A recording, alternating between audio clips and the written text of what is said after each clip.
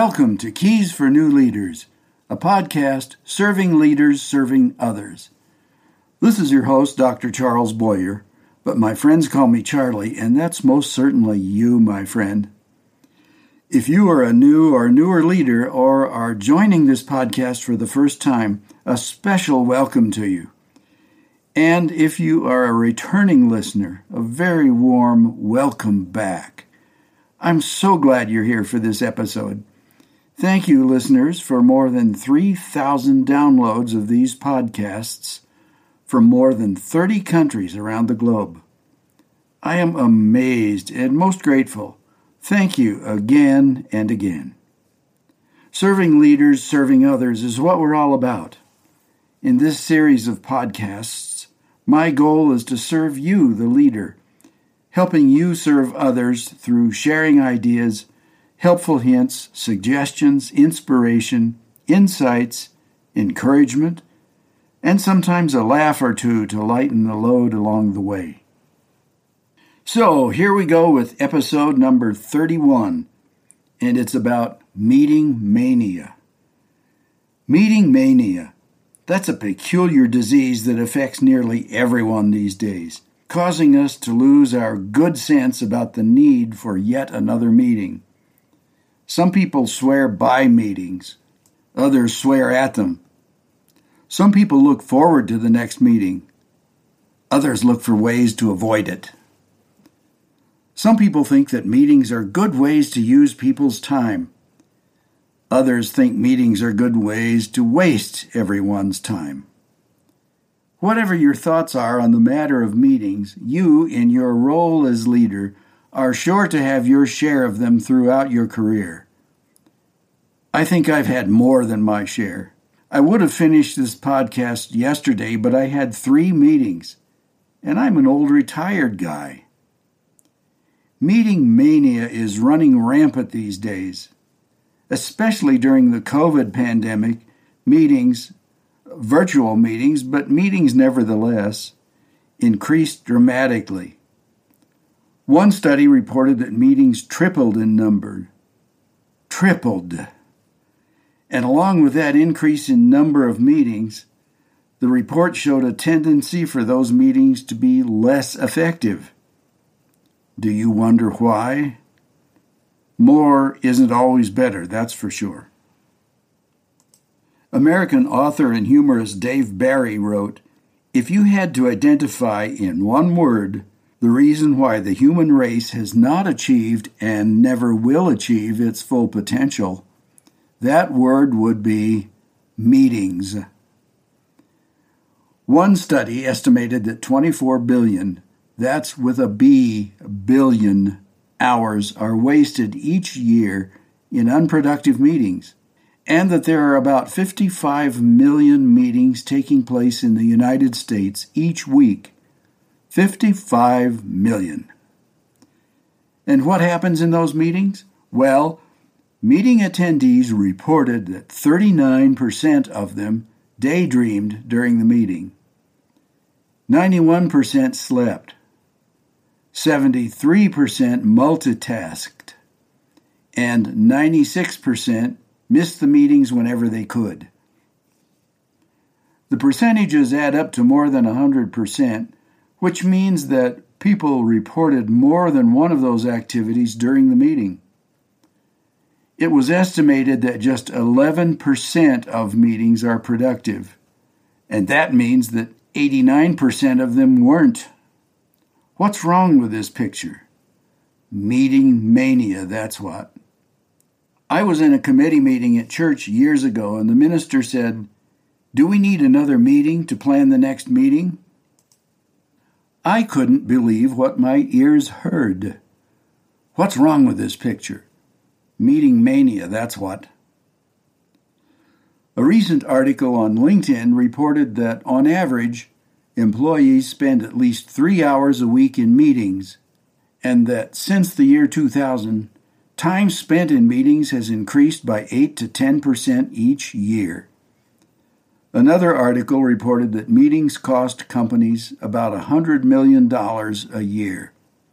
What's wrong with this picture? Meeting mania, that's what. Let's face it, meetings are not going away. I'm afraid the meeting mania disease is incurable, but it doesn't have to be terminal, as the title of Patrick Lencioni's book, Death by Meeting, suggests. By the way, in spite of the catchy title, the book is really a helpful resource for new and experienced leaders. Now, I should insert a disclaimer here. I'm not a physician, and perhaps I shouldn't characterize meeting mania as a disease. It's not a diagnosis, just an illustration. Describe it as a monster if you wish. So now let's look at some ways you can help keep the meeting mania monster at bay. First of all, let's admit that meetings are an expensive and inefficient way to get things done. People love to talk, to bluster, to posture. And what better place than a meeting with a captive audience? If you look at all this puffery in terms of the salaries being paid, the meeting has an enormous cost. Some preliminary figures from the year 2022 are to allow at least $50 per person per hour, and it's very likely more expensive than that now. For example, if you call a 1-hour meeting of 10 people, that 1 hour costs your company at least $500 in company-paid time. A weekly meeting for 50 weeks? Well, it would cost your company $25,000 per year. Ask yourself, is this meeting worth the expense? Even meetings of volunteers can be costly. In 2022, the value of volunteer time was calculated at $29.95 per hour, and I'm sure that value has increased more recently. So, even though their volunteer time is free, figure the cost of the meeting. For example, a committee meeting of 10 volunteers would cost $299.50 per hour. Ask yourself, is this meeting worth the expense? The takeaway? Be a good steward of everyone's time and count the cost when you plan to schedule a meeting. Next, begin with the end in mind. What do you most want to accomplish with this meeting? If you can't answer that clearly and concisely, you don't need to waste everyone's time with a meeting that goes nowhere and accomplishes nothing. Next, what's on the agenda? What points do you intend to discuss? What is first, then next, and so on? What do people need to bring with them to the meeting and be prepared to discuss? If you don't have a plan, you don't have a need to meet. The old Robert's Rules of Order was a template to help people learn how to manage a meeting and to give meeting participants a clear idea of what was planned. Your agenda need not be so rigid, but at the very least, you need to have a clearly laid out plan for the meeting to move from point to point in an orderly fashion. Now, since you have developed an agenda, stick to it. Don't let somebody derail the conversation or the discussion. People are very good at thinking up other things to talk about. Take note of those things, but put them on the agenda under new business or whatever title you choose. Good ideas can be captured and discussed later without derailing the agenda. Next, what's the time frame? Is this going to be a short meeting, a longer meeting, or a marathon? People need to know what to expect and how much time and energy to devote to the meeting. In my opinion, the shorter, the better. Get the items discussed and get on with it. Of course, some things will need a lot more time to discuss than others. Plan for it, and make sure everyone knows what time frame is planned for. Part of the meeting mania trap is scheduling automatic recurring meetings. That is, planning that this committee will meet every Tuesday at 2 p.m.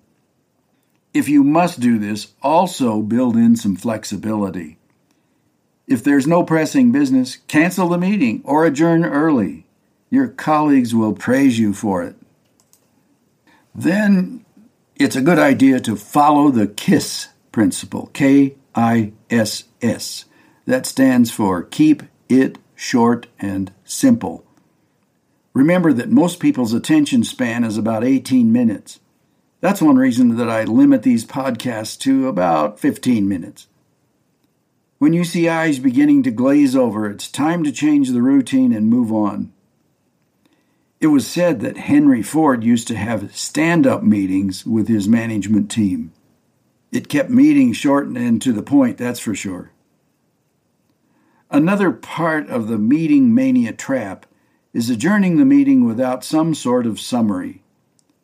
Build in time near the end of the meeting for a quick review of the main points discussed, decisions reached, and especially action items to be completed, together with an end date clearly established. An action item without a completion date is just a good wish. Then evaluate, honestly, how effective the meeting was. We've all heard of ROI, the initials for Return on Investment. An article by Antoine Durand describes ROTI, or Return on Time Investment. And he suggested a 5-point rating scale of 1 useless to 5 excellent to evaluate how the meeting was worth the time invested in it. Do you wonder how many meetings earn a 5 rating from participants? Just to let you know that I really try to practice what I preach, here's a quick recap of this episode. Meetings may be here to stay, but we can at least make them a little more palatable by clarifying the purpose for the meeting, organizing it well, keeping things moving along during the meeting, summarizing the results, and being good stewards of everyone's time and energy. You, as leader, must set an example of good meeting management rather than meeting mania. It's not easy, but you can do it. Good luck to you. And now I'm off to another meeting. No, not really. I do want to take a minute to ask you 3 open-ended questions to help you summarize what we've talked about in this episode. Here they are. Number 1. On a scale of 1 to 5, 1 being useless and 5 being excellent, how would you rate the return on time invested in the last 3 meetings you've participated in? Number 2, in your opinion, what one thing would have most improved those meetings? And number 3, what is one takeaway from this podcast that will help you improve your next meeting? Thanks for being with me for this episode. I hope it has been helpful to you. I've thought about what special key is appropriate for this episode, and of course, there's no key of M. So let's pick 2 keys, the key of B and the key of C. The key of B is for be a good steward of everyone's time, and the key of C for count the cost when you get the urge to schedule another meeting. In the next episode, we'll talk about some of the effects noise can have on us and how noise can affect the quality of your work, and for that matter, your life as well. Until then, please stay safe and well, my friend, and good luck with keeping that meeting mania monster at bay.